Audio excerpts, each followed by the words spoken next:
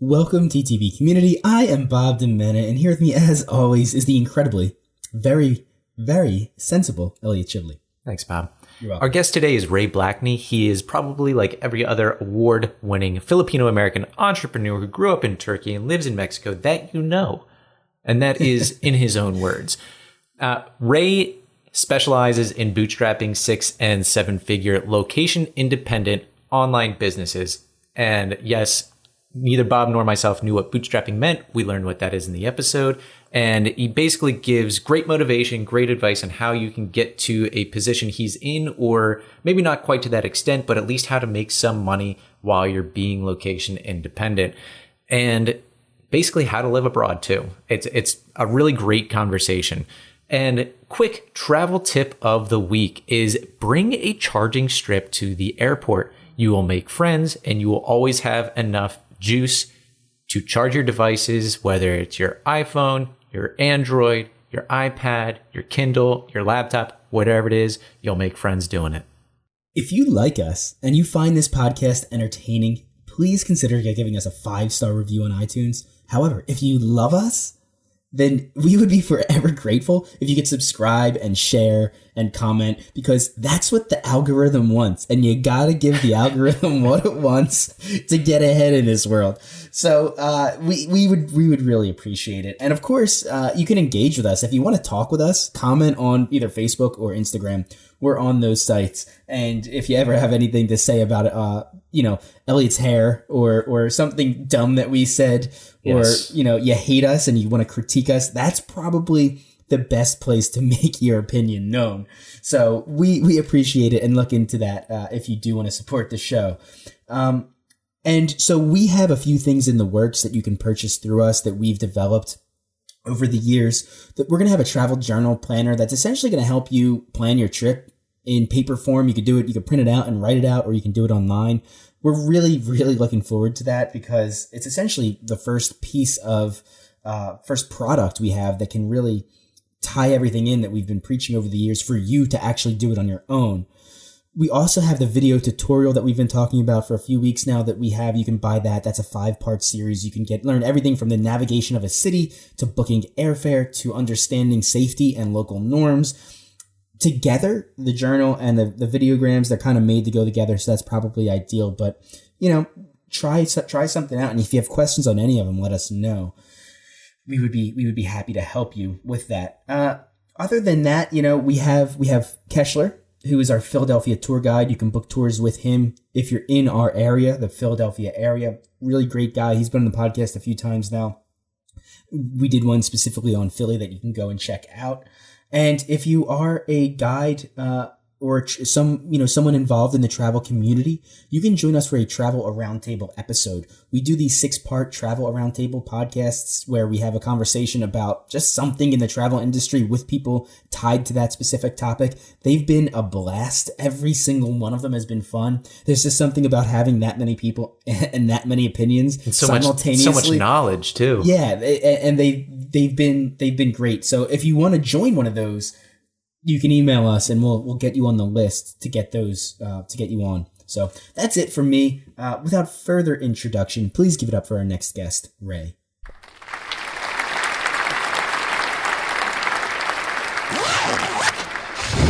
Welcome to the Traveler's Blueprint. Start designing your next adventure. Ray, welcome to the Traveler's Blueprint podcast. Thanks for having me on, guys. We are excited to talk to you today. You are kind of a serial entrepreneur, if I were to put it in the terms, and you have done a few things in your life, and right now you're focusing on online businesses, and the term you use is 6- to 7-figure bootstrapping, and I don't know what that means, so I assume we're going to talk about it today. Whatever you guys want. So quick definition of 6- to 7-figure bootstrapping means with an investment of less than $100, I build up businesses that generate 6- and 7-figures of gross income every single year. Officially last year, I moved into the multi-7-figure. So last year, one of my businesses went into the multi-7-figure range, but none of my businesses took more than $100 in startup capital. So I don't take money, I don't take bank loans, and I don't take money from family or venture capitalists to build my businesses. Okay. It's a very popular topic right now. Is basically making a side hustle with little money into something that's a business that can provide food on the table and shelter, really. Yeah, yeah, and I mean we've been lucky that we've been able to do it, but the difference is I don't do it as a side hustle. I kind of quit my job and I went all in. Yes. And now I've been doing it full time for about 12 years. Ooh, 13 years. Now I feel old. So I've been doing this for about 13 years now. In addition to that, I make sure my businesses are location independent, which means I can run them from anywhere in the world. I have about 150 staff, and all of them are the same. They can work for me from anywhere they want in the world, and they do under normal circumstances. They travel quite a bit. Now, how many businesses are you currently managing at the moment? I have 3 primary businesses that I'm running right now, but I have about 7 or other little websites that generate a few $100s each per month, and I just kind of keep them going because I haven't had time to dedicate to build them up yet. I might get to them in the future, but some of them have been there for 7 or 8 years, and I haven't gotten to them yet. So who knows when that'll actually happen? All right. Well, I think today's topic is really going to revolve around your ability to grow these into something that it's not passive income by any means, but it's active income that you can do anywhere, which is very important to travel. That's exactly it. You can do it wherever you want to be. Mm-hmm.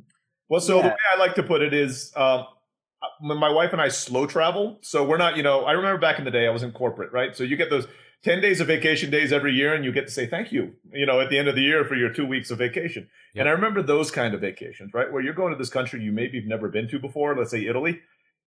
2 weeks in Italy, you won't even scratch the surface. So I mean, like every single day, you're like hitting this new spot. You're trying to see something. Then you get back from the vacations, and you are so exhausted that you need another week of vacations just to recover, right? Yes. So these businesses are built around the idea of being able to go somewhere for, like, we travel for six weeks to 3 months with my wife before our child was born. We plan on doing it again as soon as we can get him his passport, because all the embassies are closed. And you really get to know the culture, but the way you mix it is, you might do some work in the morning, then you go and see a site in the afternoon. Or you might work for 2 or 3 days, then on the weekend, you're already in the country, right? So you can go and see some, a show or something like that. And you really get to learn the culture. We always try to learn a little of the language while we're there. That's the way we've been traveling now. So it's not just work hard and then go and travel for 2 weeks like back in corporate days. Yeah, work hard, play hard. Now it's kind of like work and play at the same time. That's it. That's exactly right. That is my preferred method of travel. I almost never get to do it. I'm not quite at that point. And I know, Bob, you have never been there, but you're interested in getting there. And I mean, Bob has made his travel type so detailed to cram as much in as possible that we've talked about this on probably 50% of our episodes, that he is down to the 15-minute increment in his itineraries. Oof. And and that is exactly like you mentioned. It's a product of the 2-week American vacation that we're afforded, and it's either the way I look at it. You either have 2 options: you pick one city and you dive into it deeply for 2 weeks, or you plan it down to the 15-minute increment and you see as much as you can in that 2-week time frame. It just depends on what you want to do, but yeah, I would love to get to a point to be a true digital nomad. And to me, the describing your travel as slow travel and being able to essentially work during the day and then already be in that location by the evening and enjoy a dinner in Rome, that's the definition of being a digital nomad that I tend to gravitate towards, not the backpacking type or the cafe. The location independent. It's more location. Right. Yeah. That's the word I use to distinguish it as well, Elliot. I call it myself location independent, not a digital nomad. Mm-hmm. It's my own, like you said, my own personal definition, but I see digital nomads and I have a lot of friends who do it. 3 months here, 3 months there, 3 months all over the place. That might have been better when I was in my 20s. Yeah. In the 30s, you can do 50-50, and I recently entered my 40s, and I'm like, yeah, no. Especially if you've got kids, which you guys do. It's your life changes at that point, right? You're not about just going out. I mean, I don't care if there are nightclubs, great nightclubs in the city. I'm not going to that city for that anymore. So it changes the way you look at travel, and we can't recover as quickly as we used to. I joke about You know, in my 20s, I was in a fraternity in college, right? You'd get drunk Thursday, Friday, Saturday, and Sunday night, and you'd go and study on Monday, right? No problem. Yeah, if I did one night of that now, it'd take me like a month to recover, and I'd just like lose the whole month before I could actually go out again. So yeah, it's not for me. Right. Yep. Yeah. And so what I do with this conversation is really form maybe like a blueprint, something along those lines, for listeners who are interested in this lifestyle, who may still be in their early 20s or maybe want a career change, on how they can essentially maybe follow in your footsteps with I guess starting with the mindset on how to develop the path to location independence or being a digital nomad. Sure. Yeah, for the business side, I could definitely, I'd be happy to share my methodology for doing it. I've done it multiple times now. I didn't actually realize I had a methodology until enough people started asking me about it, and I had to sit down and actually I actually do have a system for this. The mindset for me is a little harder to share, simply because I grew up traveling. We talked about this a little bit before the interview, but I was born in the Philippines, grew up in Istanbul, Turkey. My dad's from the United States, but he grew up in Africa. I live in Mexico now because my wife's Mexican. So this kind of travel thing has always been part of me. The time I felt weird was when I was in the US and I was working a corporate job, right? That somehow felt weird to me. And I know a lot of people might not be able to relate to that, right? Because maybe they grew up and they're kind of living in the same area that they always have. But what I'd like to share then is a quote that changed my life. I know people hear it a lot. I'm not very much into the new age kind of, hey, listen, tell yourself you're a great person, you will be kind of thing. But for some reason, there was this commercial on TV when I was 26 or 27 in the United States. I was working a corporate job, right? So I'm a computer engineer, making a good salary, I had a condo downtown, living the quote unquote American dream. Mm-hmm. But there was a quote on TV for the US Navy. And I remember the one part where they used this quote distinctly and had these Navy SEALs pulling up at night on this beach, onto the beach, right? Kind of. And then on top, a quote appears that says, if they were to write a book about your life, would anybody want to read it? I don't remember the rest of the commercials. Just that scene was stuck in my head. Now, my respects to those in the armed services. My uncle was in the Air Force, but if somebody's shooting at me, I'm running the other way as fast as physically possible. So that wasn't something that worked for me. But I remember thinking to myself, I'm like, yeah, this life I'm living right now, no. I sit in a cube every day running code. Best I can hope for is I get a corner office where I manage other people who write code. And if I wrote a book about that, I wouldn't read it, right? I mean, so that got me thinking, like, I need to change my life. So, and make it something worth living. We only have one life to live. So that would be the inspiration I'd give to your listeners. It might not resonate for everybody, but for some people, I think it might. So think to yourself, is the life I'm living right now something I'd want to read about? Or other people would want to read about? If your answer is no, that might be a good sign that you should make a change. And one of those changes might be starting a side hustle and, moving yourself into either the location independent lifestyle. Let's not use digital nomad, the location independent lifestyle. Because who knows, your best life might not be where you are now. It might be, on a beach in Mauritius. I mean, who knows, but you're never going to know until you go there. And this could give you the opportunity to do so. And I think one of the important aspects of this is trying out the location independent lifestyle. It's not a game of no return. You can come back to what you're doing. Absolutely. And the methodology I use, there's one step in there, and we'll get started in a second on what it is, where it requires you to move to another country just to kind of jumpstart after a certain phase. And I tell people, if it doesn't work, you move back. If it does work, you can still move back. But you can move back in a very different place than you were when you left. Yeah. So whenever you guys are ready, I can kind of go through the methodology I preach about it. I haven't come up with any kind of cool acronym for it yet. So I apologize. Not like a 4-letter word to describe it. Exactly. I haven't written a book, none of that kind of thing. So the basic thing is, okay, first off, you need to start with your side hustle. I usually recommend for anybody who's going to be trying this lifestyle, start your side hustle in your skill set just to see if it works out. So don't try it and, hey, I'd like to do graphic design if you've never done graphic design before, right? So use it in your skill set. First step to move into is consulting. Easiest one for you guys to get into. So whatever, you already have the skill set, you go online, you bill more than you would at your regular job. You can use even existing sites like Upwork in order to see if anybody will hire you for what you are trying to do. So you start doing that, and let's say it works, and you get up to a point where you're making about $1,000 extra a month, right? Not bad. I mean, nobody will complain for $1,000 extra a month. If you're lucky and you're making an extra $2,000 a month, you're even better off. The next step is the step that I was telling you about that is the scariest step, but it also is not a step that you can't come back from.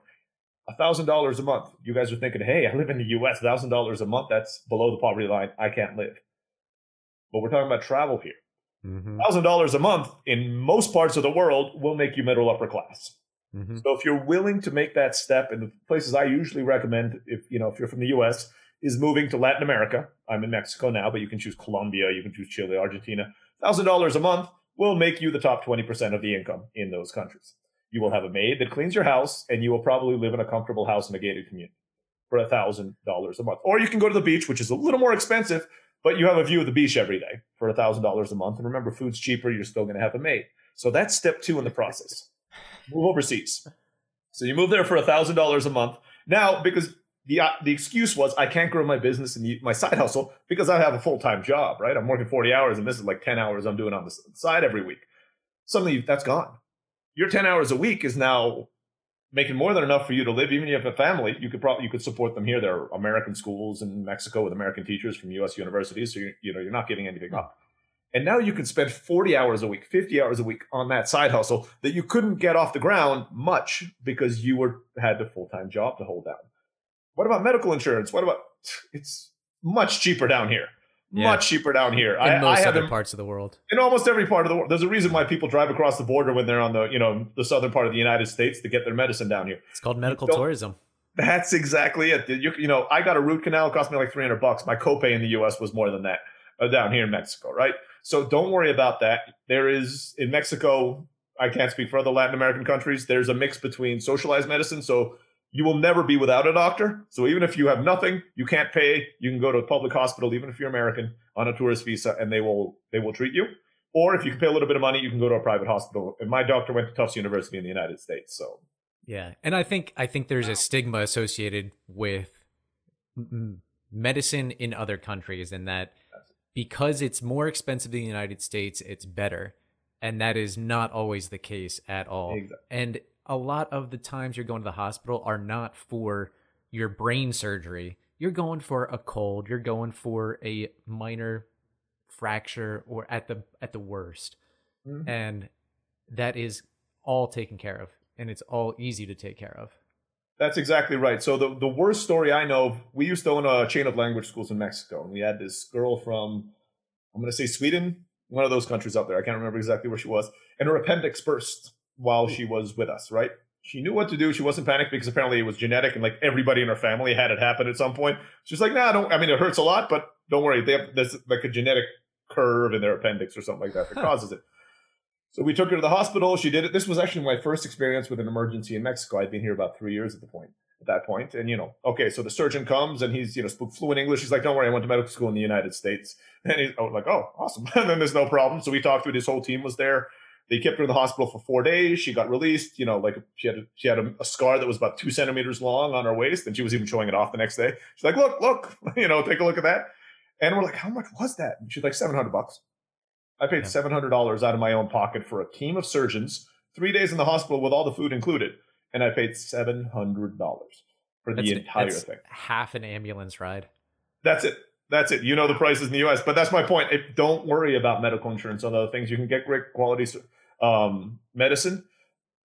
Do a little preparation if you want, because like anywhere in the world, there are good doctors or bad doctors. So before you move down, go on a Facebook group for the city you're going to move in. It's like, hey, can you guys recommend a good doctor?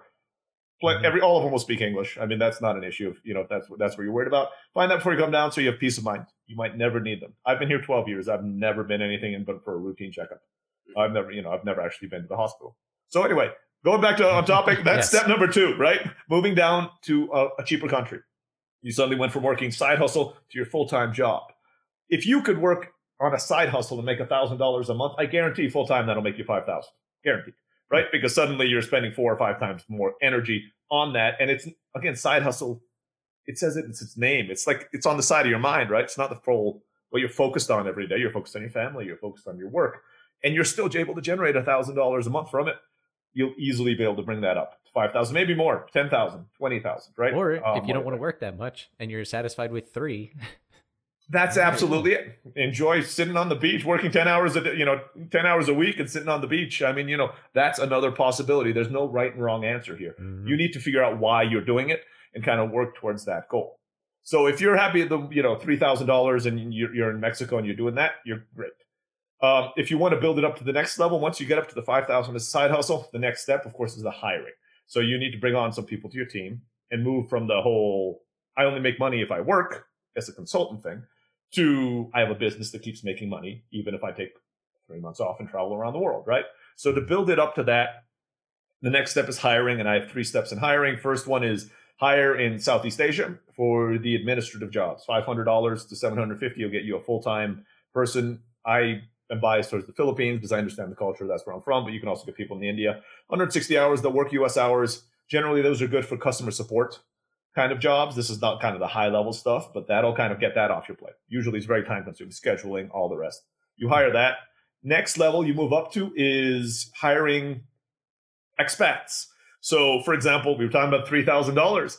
Hire you or hire somebody like you, right? Because for example, if you were trying to hire, Elliot or Bob, if one of you guys in the United States and I'm like, I'll pay you $2,500 a month, you'd be like, what? No. I'm like, oh, no, I'm not going to work for that. But if you were living on the beach in Mexico and I'm like, I will pay you more than most Mexican engineers make, you'd be like, yeah. I'm like, Yep. Exactly. And you can work when you want and I give you pretty flexible hours. Absolutely. That's what you hire those people, right? Mhm. I mean, a lot of my staff, my middle management staff is at that level. They're people who are usually married to locals. So they're married to Mexicans. They're married to people in Argentina. They're not moving.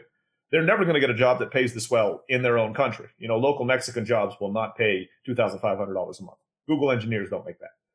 So you pay them $2,500 a month, but you're getting people with masters and PhDs who just happen to be in Mexico. Maybe they've worked 10, 20 years in the US or the UK. My operations Just looking for a manager, little extra. that's it. And you say, oh, you can work at home, spend time with your family, take your lunch off, take your kids to school. I mean, it's an online job. I don't really care what time you work. I just need you to get the job done. They'll jump on. You'll get more great applicants than you know what to do with. And that's the next level of growth. The third level of growth is for like the high C-suite level people. Then you might want to hire people who are actually experienced back in the US or the UK or wherever you're from. But at that point, your business should be in the 7-figure range. So you can afford to do so. And once you get the C-suite, the idea is, the business kind of runs itself. I only spend about 2 hours a week on LiveLingua. That's the business that went into Multi7 last year. And I spend 2 or 3 hours a week on just the running of it. I work more on the growth and all the rest of it, but if I left for 2 or 3 months, nothing would happen. If I left for a year, probably nothing would happen. So let me ask, let's put a hypothetical out there. So I am currently in a consulting position with my job, and I am considered an employee. I'm not contracted, but I am looking to make a change. I have a house, looking to start a family. And I'm not sure I want to sell the house in case I want to come back, but maybe rent it out or do something to that effect for a few months, pick a location in either Latin America or the Southeast or Southeast Asia, like the Philippines, like Vietnam or Laos, and then try it out for a few months. Or I guess before I even go, I should probably create an account on Upwork and see if I can actually get work. I'm laughing because you're like the hypothetical has become an I pretty quickly in your conversation, right? Yeah. Exactly. I'm like That's the the first easiest person about hypothetical. halfway through. Exactly. Yes. So create an account on Upwork. There's 2 reasons to do that. The first one is it really is a great way to try your message out, right? Because a lot of people, the first thing they do is create a website. They spend all that time designing it without really knowing if their product is what they're offering is really what people want. So by creating a profile on Upwork, you can just kind of fine tune it every day. You kind of find some job posts, you keep on, you pitch to them, you try to go on there. And after you've done, 10, 20, 30 small contracts or even medium-sized contracts, you'll have a pretty good idea of what most of the demand is, right? You're like, half of those people wanted this, right? This is what these people were looking for. So you drop those other 15, right? The other kind of little pieces of work. You focus in on that and try to become the go-to guy for whatever that is, right? Those 15 people could not find somebody. That's why they went on Upwork. And 15 of them found you. So how many, full kind of, not full-time, but, retainer clients do you need? Let's say your retainer is $500 a month. how many retainer clients would you really need? You've got 15 basic ones there. Get 5 of them stay on, 10 of them stay on. You're already at the 2,500, 5,000 range at that point. And they're retainer. So they're paying every month. If you lose one, you can get one back. But you kind of build yourself up as the specialist in this area, whatever that specific area is. So always start with a niche. Don't try to do everything. Just try to do that small little niche. Okay. And what are your recommendations on if you currently have a house? You're not just renting, but you currently own and are paying mortgages. Yeah. So generally speaking, we're recording this in 2021. Hopefully you've refinanced. You got it low or your interest rate was refinanced recently to one of the low rates. But you're playing around, 2.5, 3% on your interest rate if you got like a 30-year standard loan there. Generally speaking, right now, not specifically right now, because with COVID and the whole rental and all that kind of stuff, but let's say within a year when things are starting to go normal, you should be able to rent it out at least for a little over your rent. Now, it's not going to be a profit-generating income, but a little over your mortgage, sorry. Yeah. But at least to kind of cover your mortgage, probably with like an extra 10% on top, just in case you need to fix anything in the house that they broke while you're there. It's not going to generate money. Where your money coming from in the house, obviously, is the appreciation. If the house value went up 2%, 3%, if you're lucky, 5 or 6%, that's where your money's going to come in, but that's kind of the long game. Your idea right now is I just don't want to have an extra expense. Yeah. I'm breaking it even, zero, somebody's taking care of the house while I'm there. Then you move overseas, as you say. Then you can go. If you're only doing the 2 or 3 month thing, one thing I would recommend is go on one of those house exchange websites. That might be an easier way for you to get around. Because you can't really rent out for 3 months. I mean, you can do Airbnb, but you can't really rent out long-term for 3 months. Nobody does that. But if you go on one of those home exchange places, people are looking, hey, I want to, go to the U.S. for 3 months, and I have a house in Bali, or I have a house in, South Africa and Johannesburg. You guys interested? Like, yeah. I mean, just if it's a place that you said Vietnam, I'm sure there's places in Vietnam, right? They just want to come back to maybe people are from your area. They just want to spend time with their grandkids. And they have this beautiful house down in Vietnam that they spend most of the year at, and you guys just do a 3 month house exchange. That would be what I kind of recommend to get your feet wet. Okay. Mexico has tons of them. We had a really great conversation with the House at Diva. Is that who you're referring to? Kelly. Ray's height. Hayes right. Yes. There we go. And she is a huge proponent of these house sitting programs, especially for even if it's just a week to several months. And she spends, I think, 3 or 4 months every winter in Mexico. I think I might have actually met her. It's at a conference once. She sounds very familiar, and I think she spends it in San Miguel and Guanajuato. She spends a lot of time in those 2 cities, which are only like 30 minutes away from me, where I live here. So yeah, she sounds very familiar. I'm in a city called Querétaro, Mexico. It's about 45 minutes from San Miguel de Allende, which is kind of a very well-known kind of expat community in Mexico. Okay. About 2 hours north of Mexico City. Okay. City, it's not small. It's about 2 million people, but it's got the downtown is like 450 years old. Aqueducts. We have Otomi pyramids.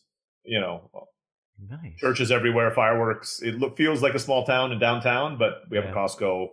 I had breakfast from IHOPs this morning. I mean, I'm not really suffering too much. So yeah. So, all right. So where were we in this process? So you've now moved to the new country. Yep, and you've done the hiring. So remember, the hiring, start in Southeast Asia, move your way up to expats. Generally, I just kind of stick around there. But if you really want to take it to the next level for C-level, again, you're at 7 figures by then. Then you look to hire in the U.S. You can work with headhunters and all the rest of it. But that's kind of the high level of your business. Did we answer Elliot's question completely? I think so. I think so. I think we determined that if you're looking to do a 2 to 3 month stint, look for a house exchange, either through House at Diva or other house sharing programs. If you're looking to do longer after that, once you've established that you like it, then look at renting out your current house. If you're not an owner, then just end your lease and then find a new place when you come back. Yeah, that's a lot easier. I mean, if you're not an owner, it's a lot easier, right? Because you just do that, you sell your stuff. When I quit my job in the U.S., I joined the Peace Corps, right, to go overseas, which you can't do if you have a family. But actually, if you don't have kids, you can. Couples join the Peace Corps all the time. It's just they don't take kids. And it's supposed to take you 2 years to get in. It took me 12 weeks. Wow. From the day I applied to the day I left. So yeah, I had to sell all my. Yeah, I was not prepared for that at all. I had to sell my car, my condo, and all my earthly possessions in about a 3-week period. That was a bit of a rush while we were there. But I mentioned that because it can be done. So if you're worried that how am I going to do that, you absolutely can. Just go on Craigslist and you'll sell stuff faster than you think. Oh yeah, Craigslist, Facebook Marketplace. There's plenty of ways to sell stuff now. I'm dating myself because back in my day when I did that 12 years ago, there was no Facebook Marketplace to do it. It was only Craigslist. Yeah. All right. So, okay, you're at the hiring phase. You now have a base of employees. Mm-hmm. Where do you go from there?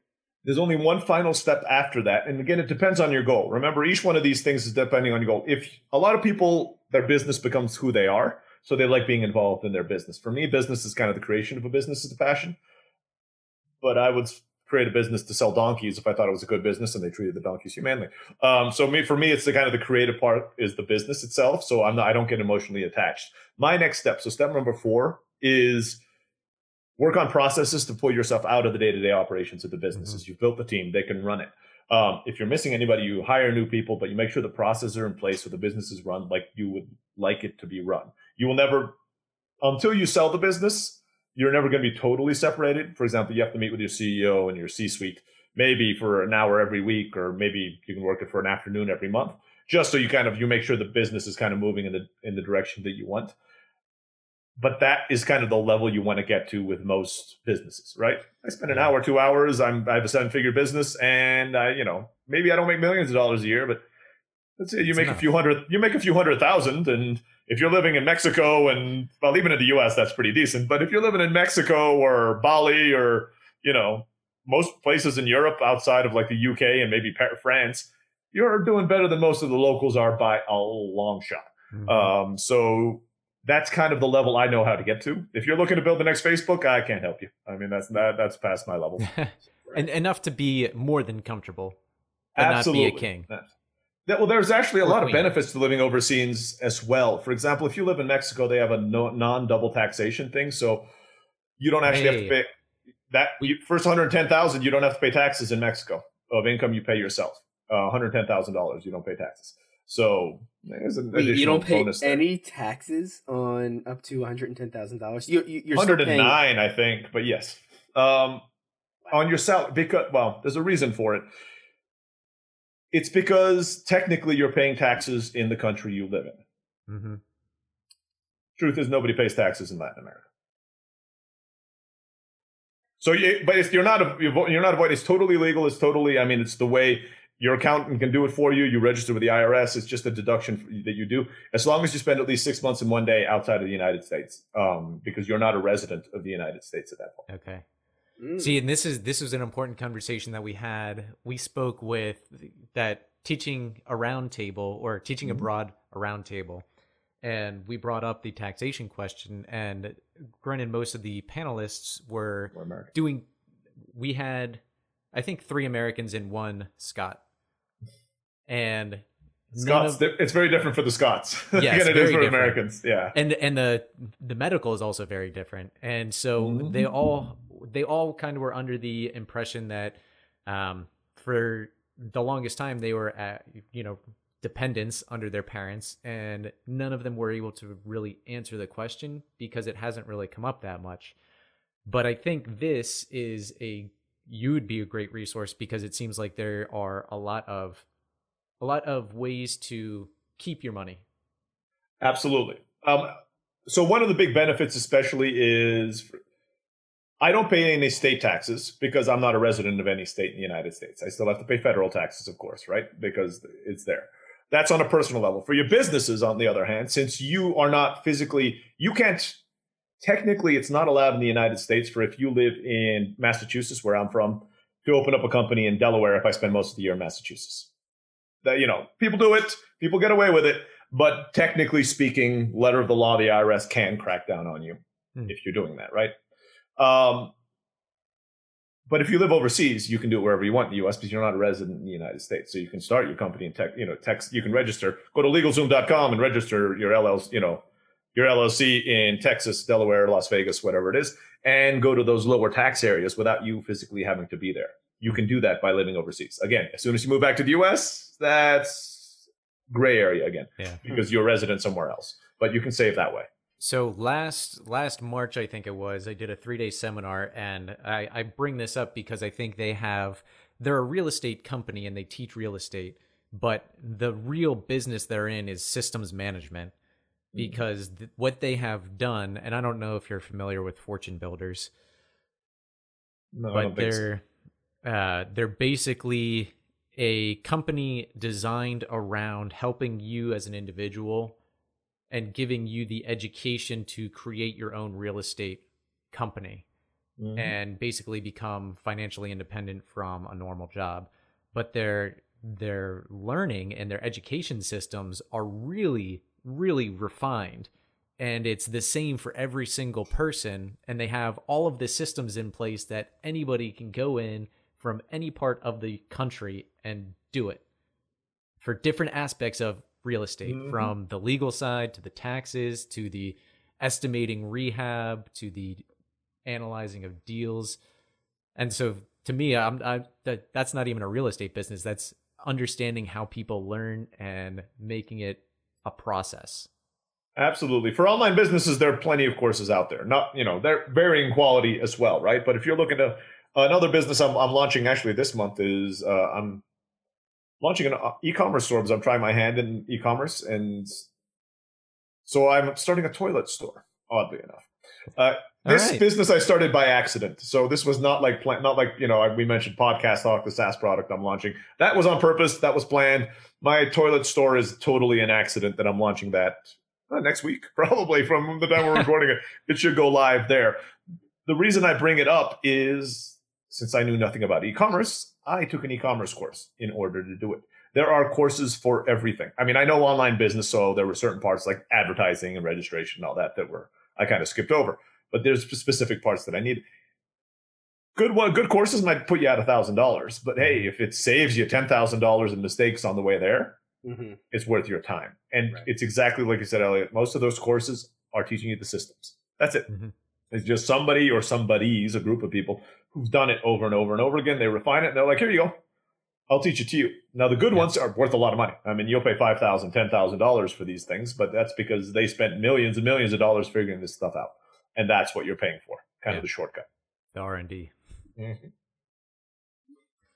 Yeah. All right. I like this. I feel like it's definitely possible. It's something that we've always talked about. And my wife and I go back and forth every once in a while and toy around with the idea of living abroad and where we'll be. And we always go from Spain to Costa Rica and maybe the Philippines. But I think it always comes down, not the Philippines. Not the Philippines. I'm sorry to all my Filipinos out there. Time zone difference, electricity goes out, and internet is probably one of the worst in Southeast Asia. So good to know. So Spain, Costa Rica. Yeah. All right. Food in Spain's. I'm not a big fan of Spanish. I shouldn't say that if anybody is Spanish.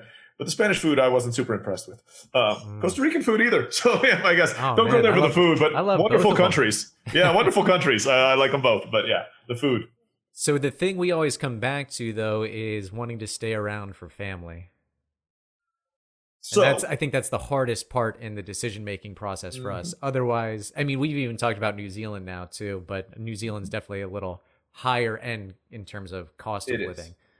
But they have some cool visas though. They're trying to get more people to move to the country because their population is kind of really, really low, and they're trying to get more people in there. So there's a lot of cool things about the visas. My wife and I are actually, looking for countries just to throw it out there. My wife and I are looking to move into Taiwan in about a year or two. They just, in 2018, they came up with something called the Golden Visa or something like that. And look it up online. If you can prove you make $5,000 a month, they give you a 5-year visa for you and your family to live there. Wow. And cost of living is apparently about Mexico level. We saw, Really? I was surprised too. I was like, because I've been to Hong Kong and that was not Mexico level. That was like super expensive, right? Okay. But the reason we're doing it is because we want our son to grow up trilingual English, Spanish, and Mandarin as a native speaker. Because, having that trifecta. Exactly. I'm like 60% of the world population he can speak to. And after that, whatever he chooses to do with the rest of his life, I think we're giving him a good leg up on everything that's there, right? So that's kind of our logic. So I definitely relate. The thing about family, one of the things to keep in mind, again, you do it you test it first to see how you feel. But in today's world, let's say I grew up in Turkey, right? I would talk to my grandparents once every 3 months because it would cost $50 for like a 30-minute call, right? So we like my parents would say, plan your call, plan what you're going to say to them because we only have this much time and it's going to cost us $50 to $100 for this call and we don't really have much time. So we had to do that. That's gone, right? You can get on Zoom. I talk. Yeah. Happening during COVID. My son was born in January. We haven't been able to get him his U.S. passport yet because the embassy closed in February. And so we haven't even been able to go there and say, hey, I have a son. And they haven't opened up. Maybe they closed in March, I guess. They closed like a week before we were supposed to go. So he's going to be an American citizen. He's not yet because the embassy hasn't opened for the last 9 months in Mexico City. And my parents are older, so they haven't been able to travel. They have not met their grandson yet. But we send videos every single day and we talk every Sunday for 2 hours, right? Maybe it's not the same thing, but it's not as big a deal. It's not nothing. And if you're looking closer to home, like Costa Rica and Mexico, it's a short flight. That's my point. I mean, it's easier for me to fly to Boston from here than it was when I lived in California. I mean, it was more expensive for me to get from California to Boston. I always have to do a connection and all the rest of it than it is from Mexico City to Boston. They're direct flights. You get them for like $400 round trip, right? So I got on a plane, 5 hours. That's it. That's it. So I get on a plane here. I have breakfast in Mexico, and I'll have a late lunch in Boston. It's not that big a deal. I mean, it's not like, oh my goodness, you guys are so far away. Now, if you start talking New Zealand, even the Philippines, those are 20, 30-hour flights. But Mexico specifically, one reason I like it, it's the number one place for retirees. There's like 200,000 American retirees living in Mexico.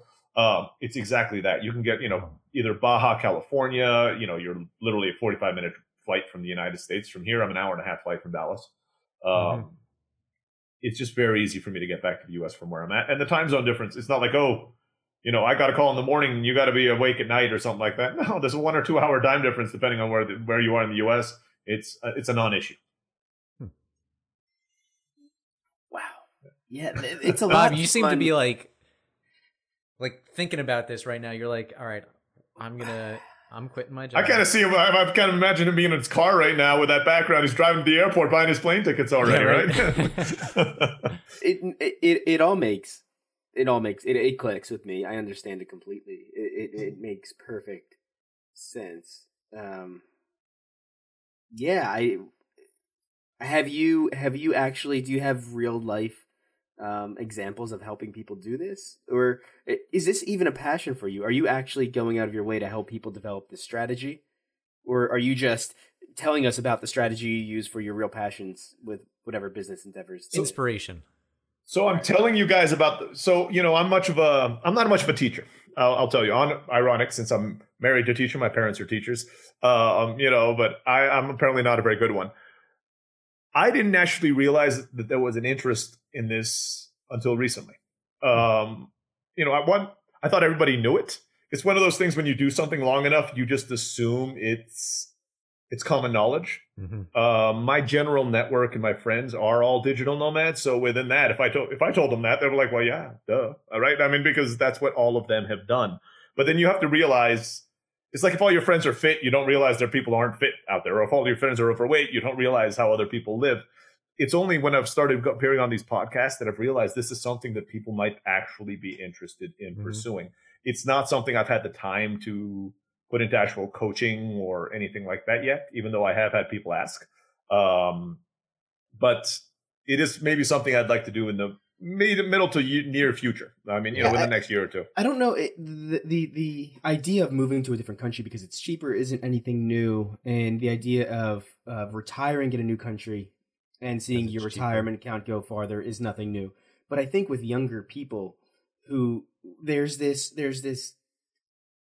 sort of generational thing that's happening where younger people are taking a step back, seeing the corporate world, and then seeing the corporate world is on one hand and then the internet is on the other. And there's this sort of societal realization that the internet has opened up doors that the corporate world can't. And or they're just different doors completely. And so I see the major appeal to younger people at the college level that now can start this at a very young age and make numerous mistakes and fail countless times and still come out significantly higher than someone who just buckled down, went to school, got the job and did it that way. And I was supposed to do, right? That's what I think all of us were told to do. It's what our parents did before us, right? Exactly. Right. Yeah, exactly. Well, yeah, I mean, I'm in my mid-30s, and so I'm kind of right in that period where I went to school. I have a corporate job. That's where I am. And I did that right after college until until I saw that commercial. I was on that path as well. Yep. And I'm probably only about 4 or 5 years older than you are, so we're in the same generation, right? Yeah. Listen to Metallica when you were a kid, because that definitely, that means we're in the same generation. Right, yeah. And so but the major thing that sticks out to me, the thing that seems to be the hardest, is the understanding that you don't need money to do this. Right? And that's where I'm almost taken back. I understand your process. I understand how you do it.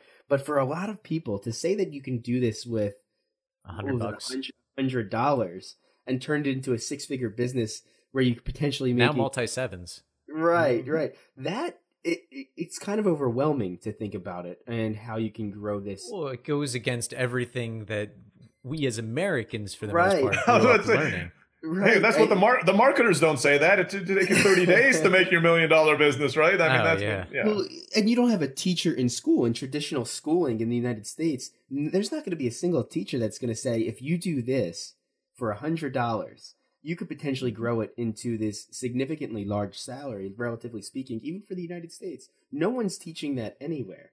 Yeah.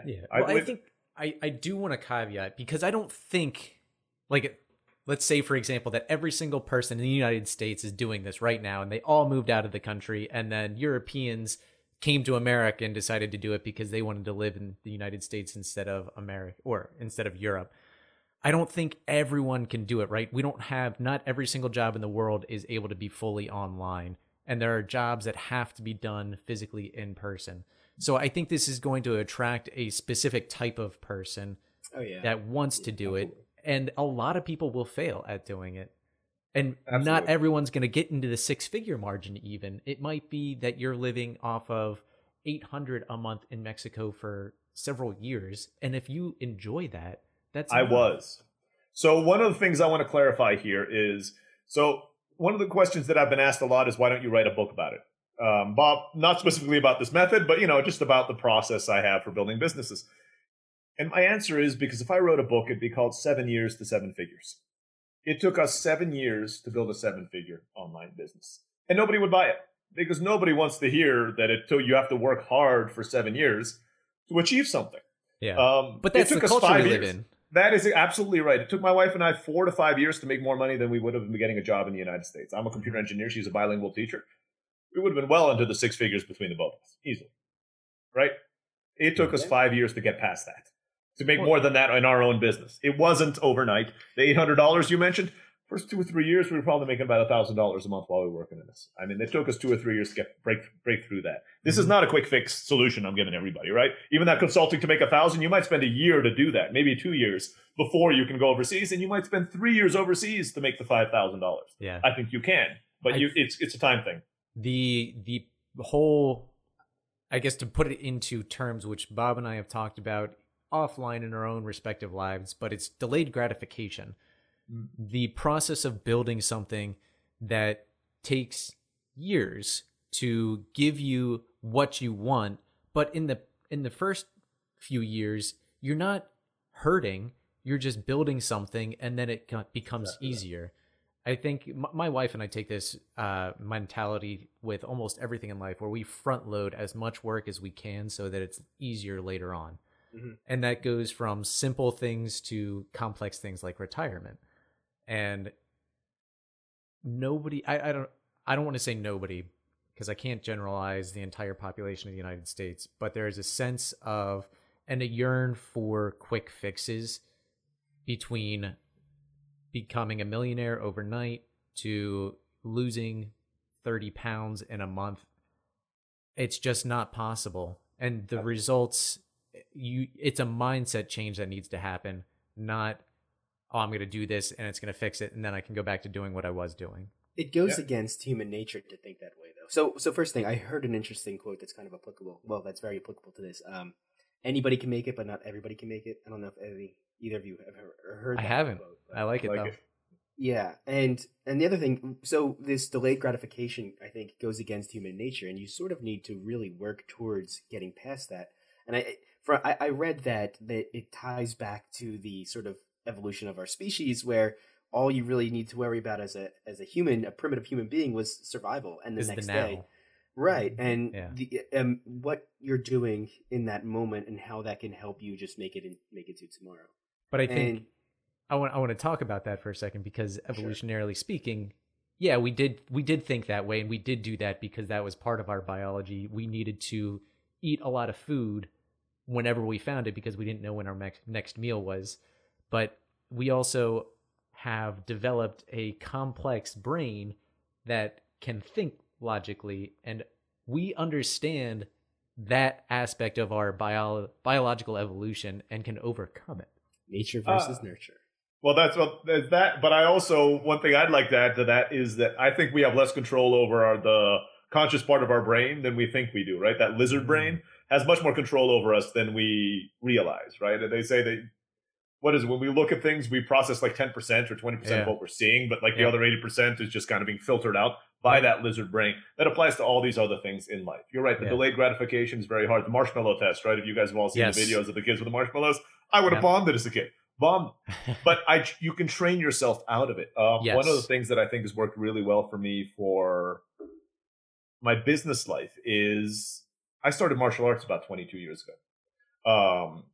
And I studied this martial art called Kendo, which is Japanese fencing, in which there are only 4 attacks. There are no defense, no forms, nothing. There are 4 attacks you do, and that's it. And you spend your entire Kendo career, whatever you want to call it, practicing those 4 things. So I have these 4 swings I have practiced millions and millions of times. And I think that kind of teaches you. Business is the same way. Every day you're kind of trying to improve microscopically, right? And you're never done. You're never perfect. You're never kind of where you want to be in the uber entrepreneur, right? That knows everything about everything. That never happens. Yeah. But if you're able to kind of get into the mentality where you're able to do this kind of thing repetitively every single day and have the discipline to do it, then entrepreneurship and success, I think, is much easier for you to reach. You both alluded to it. Not everybody's going to succeed. I don't think entrepreneurship is for everybody. I'll be honest. It's a very trendy thing these days. Everybody's like, yeah, be an entrepreneur. No. It's probably much more stressful than having your 9-to-5 job, because in 9-to-5 job, at least we have the illusion of having safety, which may or may not be true. But you're like, hey, I got a paycheck every 2 weeks. That's great. You're an entrepreneur, no guarantee. Yeah. And that's what we actually talked about that earlier today, about why people travel and what it is about travel that gives people more experience and more insight and provides more self-reflection and just reflection on life in general. And it's that separation from routine. Whereas when we have the 9-to-5, our routine is filtering out 90% of what we're doing because it's automated. We're comfortable with it. It is known. When we travel, everything is new. And your brain is now processing almost everything you see. And that is what makes you think about your environment more. It makes you look at things differently. It makes you smell things differently. It makes you think about everything in a new way. But that'll pass. When I was in the Peace Corps, so one of the things that they trained us on, there are 3 stages of living in another country. They don't phrase it in the Peace Corps as travel because it's a 2 to 3 year commitment, right? So the first phase is, wow, everything's cool, right? Everything's novel and cool. The next phase is, wow, that's annoying, because then you start noticing the things like, that doesn't work the way I'm used to. That's not the way things should work. Or, back in my country, that's not the way we do things. And then the third phase is acceptance. So you're like, okay, you accept the way things are. But it's not actually a line, it's a circle. Because then you go back into, oh, things are quaint. Once you've accepted it for a little while, you see something else, and that's quaint. You go back into that. Then you go back into, oh, that's annoying. And then you go back into, oh, okay, that's just the way things are. And that's the way you live in other countries. That's not something you're going to experience in the U.S. So if somebody's looking to become a location independent, to live the location independent lifestyle, they shouldn't think it's going to feel like I'm on vacation all the time, right? Because first 2 weeks in a new country is like, wow, that's amazing. And then they're going to say, yeah, they're going to make you, I don't know, pay this extra thing on your rent. And you're like, oh, or your electric bill comes in too high and you can't read the electric bill. You're like, this is annoying. Why do they do that here? And then you're like, it's just the way it is. And then you can, it'll just keep on doing that. So kind of prepare yourself for that. It's one reason why I like that whole try it out for at least a few months, not a few weeks, because a few weeks is not enough time to get past the romance phase. Yeah. You need to kind of get into the I'm living there phase, find the annoying stuff, and then decide, is this something that I can put up with in the, in a medium to long term? Yeah. I think anybody listening to this right now, if you have done a study abroad, you understand exactly, because most study abroads, at least if they're done right, you have 4 days of work, and then you're either staying with a host family or you're living in an apartment with yourself or another study abroad student. And you've got 4 months to figure this out. And then on the weekends, you either stay and explore the town you're living in, or you go explore some other place. And that, to me, is a really healthy balance of work and play when you're traveling. Absolutely. The first business that I launched with my wife was a chain of language schools in Mexico. I kind of alluded to that earlier. Mm-hmm. That's exactly what we did. What people did, we taught foreigners who'd come from other countries. They would come to Mexico. We would place them with Mexican families. You come from as a week to a few months, and we would teach you Spanish lessons during the day. You would live with a family at night. We'd have some kind of cultural activities around that. And that is really to get you the experience of living in that country, right? Because you not only see what's on the street, you see what the families, like what Mexican families do in their free time. How do they eat? Yep. What do they do? They eat at different times here. That took me a while. I still eat American hours. I'm not having lunch at 4 o'clock in the afternoon. I'm sorry. I can't wait that long. But those are the kind of things you experience and when you learn the country. Restaurants don't open till 2 here for lunch. So if you're like a 12:30 lunch eater, bring a snack. Yeah, exactly. Bring a snack, but you're not going to make it. It's actually funny. You can't even see it because of the green screen. Put it in front of me. So this is one of the glass that I received after my study abroad in Germany, and I still use it to this day. And it's a nice memento. You take much better care of your stuff than I do, because I don't think anything would have mine lasted from college. I have an old fraternity T-shirt, and it's like so faded you can't even tell what fraternity I was in. So yeah, it's totally gone. Yep. Well, Ray, Bob, do you have anything else that you want to ask? Yeah, I have a million questions that I want to ask. Oh, well. I don't know if we I don't know if we have the time. No, I loved this conversation. I found it to be incredibly insightful and very motivational. Very motivational. Yeah, but unfortunately, we're going to have to round it out. I think you're going to come back on, but before we close it today, we have a rapid fire round. Oh, no. Yep. Wait.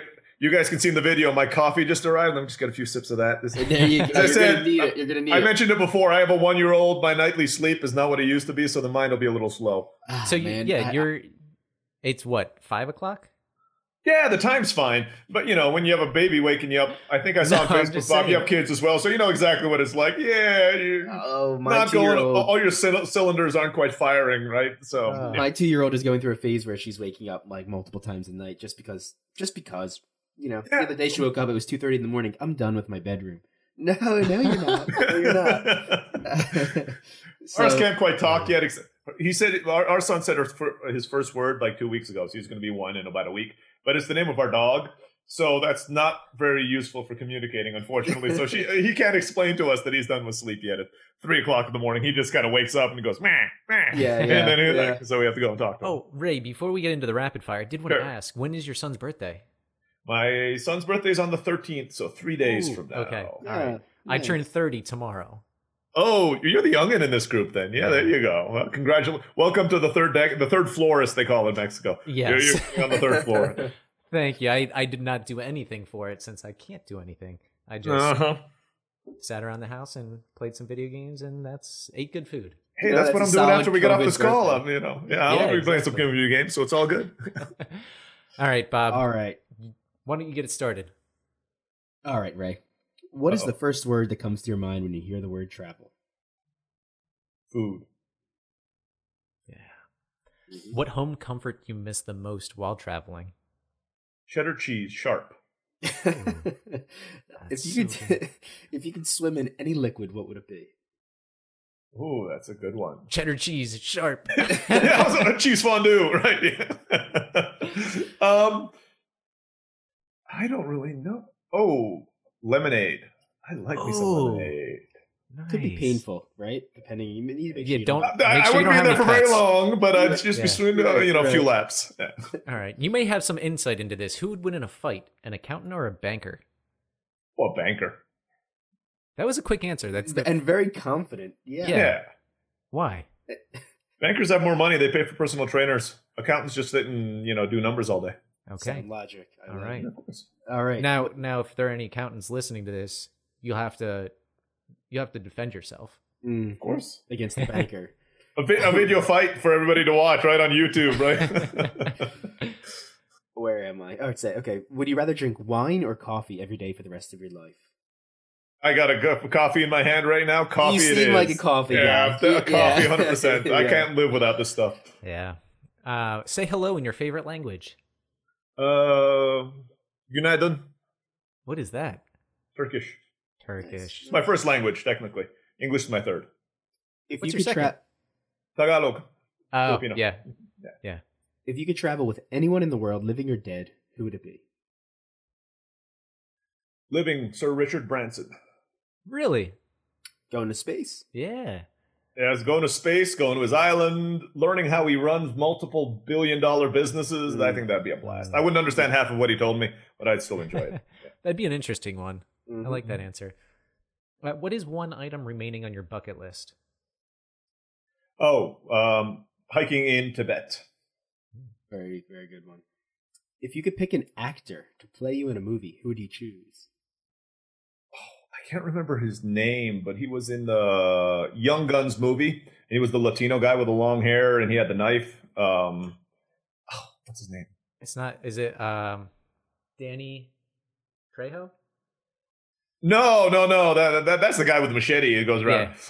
This is a little older, but I can't remember. When I was a young kid, I'm like, okay, because I look Filipino and Latino, right? And there were very few actors that I could look at when I was a kid, right? Because they were all like, blonde, blue-eyed, and all the rest of it. I saw that guy, and I'm like, okay, there's somebody who looks like me. I can't remember his name though. But he was like famous in the 80s and the 90s. Emilio Estevez? That might have been him. Yeah, that might have been him. I think. Oh wait, no. Emilio Estevez is Charlie Sheen's brother and Martin No. Sheen's son. Let me see. Young Guns I am curious though.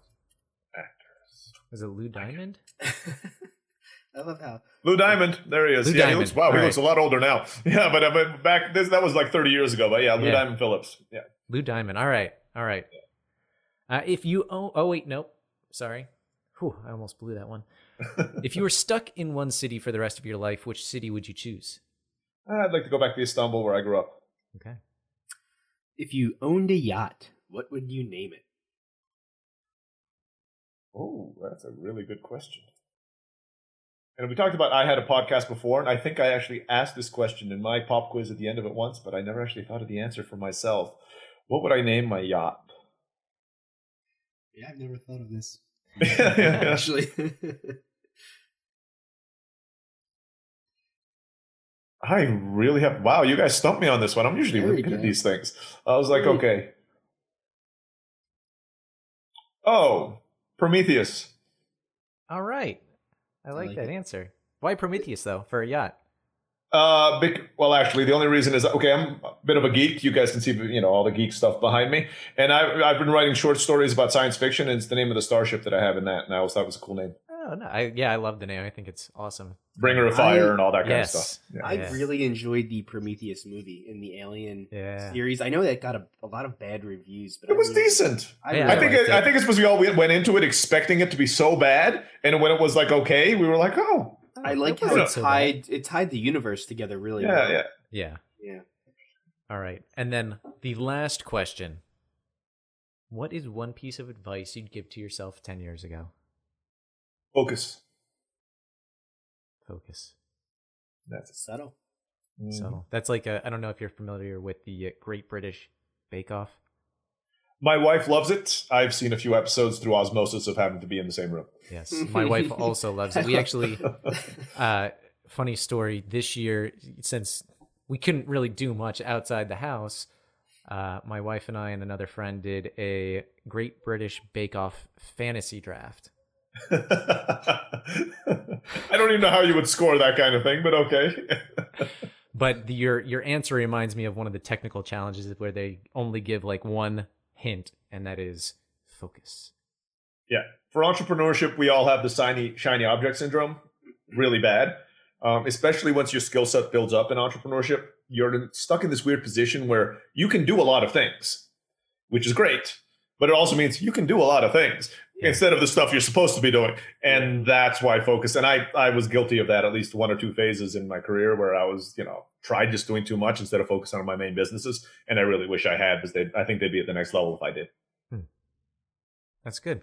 So can I ask you one unrelated question? Who are your mentors in the media realm? Are you a Tim Ferriss guy, Gary Vee? Do you have anybody that, if you were to recommend an outlet for? See, I'll be honest with you guys. So when I started in business was about 13 years ago. This was before Gary Vee and Tim Ferriss were well known. I think 4 Hour Workweek was written about 10 years ago. So about 2 years I got into it, but I didn't read it until about 4 or 5 years into my entrepreneurship journey. Mm-hmm. And believe it or not, I'm an introvert. So I didn't go to conferences, and now I speak at conferences, but I mean, that's me getting way out of my comfort zone. But I didn't do any of that stuff, and I kind of taught myself. And I never really had a mentor that I looked up to or that I followed in order to build my businesses, because back when I was doing it, there weren't these things. It was just you stumbling around, figuring it all out. By the time they came around, I was just like, yeah, I've been doing that for like 5 or 6 years. Like, Gary Vee's like repurposing content. I didn't realize that was a thing he promoted until people were promoting. I thought, again, doesn't everybody do that? I've been doing that for like 12 years. I'm sure there are plenty of other entrepreneurs out there who've been doing it for 12 years too, until Gary Vee kind of packaged it and shared it with the world. So unfortunately, I can't give you a good answer for that because, for example, Tim Ferriss, I love his book. That was kind of life-changing. That was when I started hiring the VAs. But, his podcast, for example, gets on a little too esoteric for me. If I'm listening to podcasts, I either want to be inspired or I want some practical information out of it within the business realm, right? Within travel, within NPR, it's different things. And a lot of these podcasts are either geared towards people who are a little earlier in their journey, or they just kind of, on the flip side, if they are even at my level, they just give, like, every episode is a new idea. And that takes away from the focus I just talked to you guys about, because I'm like, ooh, that guy just used Facebook ad, this new thing on Facebook ads to grow their business. I should do that. The next week I listen to another one, I'm like, ooh, I should do that. And I totally forget about the Facebook ads I should be focusing on from the week before. So I've actually kind of cut back on my business related podcasts, and I try to do podcasts that grow my mind. Again, travel. I do a lot of audiobooks. I just listen to Neil deGrasse Tyson's Astrophysics for people with no time or something like that. Yeah, I mean, it's just... Yeah, it's a good book. It is, exactly. But it's got nothing to do with the business. But sometimes you pick up ideas from these unexpected places. And I find that that grows my mind, but it doesn't distract me. Well, thank you. And before you go, though, let's hear your social media. Where can people follow you, learn more about your business endeavors, just everything you? Okay. Well, until recently, I wasn't very active on social media, but some PR person told me I should start doing it. I'm not as active as I should be because I can't think of smart things to say every day on Twitter. So trust me, other people don't. Exactly. They still seem to put out a lot of content on there. So easiest way that I tell people is if you want to get in touch with me directly, you go to rayblakeney.com. It's my own personal website, RAYBLAKNEY.com. You can find me there. There's links to all of my social media accounts. Add me on Facebook, Twitter, and LinkedIn. Those are primarily the places that I'm active. I'm not so much Pinterest, Instagram, not so much. I don't look very good in a bikini, so I don't think I'd get too many followers on either one. Well, I didn't even know those things existed. I'll have to look onto it. So I might be the next big star. Otherwise, you can follow me in my businesses. That's kind of where I'm most active. So you can find me at livelingua.com, which is my biggest business. We're the third largest online language school in the world. LIVELINGUA.com. My new venture called podcasttalk.com. It's a SaaS product, software as a service, which will help you get booked on podcasts on autopilot. It's not an agency or anything like that. We take care of everything for you. It's automated search engine software in the background, AI. We'll do all that for you. That's launching right around when this podcast we're recording it, or it'll probably be launched by the time it goes live. So you guys can go and check that out. Or the final one is my new toilet paper store called howmuchtoiletpaper.com. You can find me there. We sell everything you need for a smart toilet. Smart bidet, smart mirrors, smart scales, all that kind of stuff. We got it. Love it. Nice. Love it. Thank you, Ray. Thank you for your time today. Really appreciate it. My pleasure, guys. It was a blast. Are we gonna start a company? I guess we kind of did. We did, yeah. We have a lot going on, don't we? We like to start things together. Incredibly motivational. And something that I want to really nail home is when you talk to someone like Ray who has this, he's already done it, and he's preaching from the top, it can kind of come off as overwhelming to a degree to someone who hasn't started out at all. But something I want to consider is everything that you think you have to do can be broken down into 10 steps. And then those 10 steps can be broken down into 20 steps. And you can break these things down. And honestly, this is the best way to do it. If you break it down and you need to figure out what the mins are. Ellie, do you know what mins are? Like the minimum steps required? The most important next step. That's priority. And as long as you can figure out what your min is, what your most important next step is, and you do that, you will eventually achieve your goal. It is much easier to take little steps than to take one giant step. 100%. So, because these people, we've talked to guys like this and people have come on the podcast and you read about people that have done these crazy things and they're making all this money. Don't get overwhelmed. You can do it. It's just a matter of breaking it down to the point that you feel comfortable getting these things done. And if you do it a little bit at a time, a few hours a week, you'll get there. Mm-hmm. Yeah. So thank you for listening. And if you love the show, as we've said in the beginning, you can support us through leaving us a review on whichever podcast platform you listen on. Subscribe to us on YouTube or a podcast platform if you aren't already subscribed. And reach out to us if you have any questions or suggestions on shows or criticisms of the show or want a new topic. And lastly, if you want to support us financially, you can do so through our Patreon page, which is available. You can access it through our website. And you can donate as little as $1 a month to help us host the show, upgrade our podcasting equipment, and just do things and reach out to guests a little bit more efficiently. And you literally are our biggest advocate. So thank you for listening to the show. Share us with your friends, share us with your family, and stay safe, stay healthy, and tune in next week.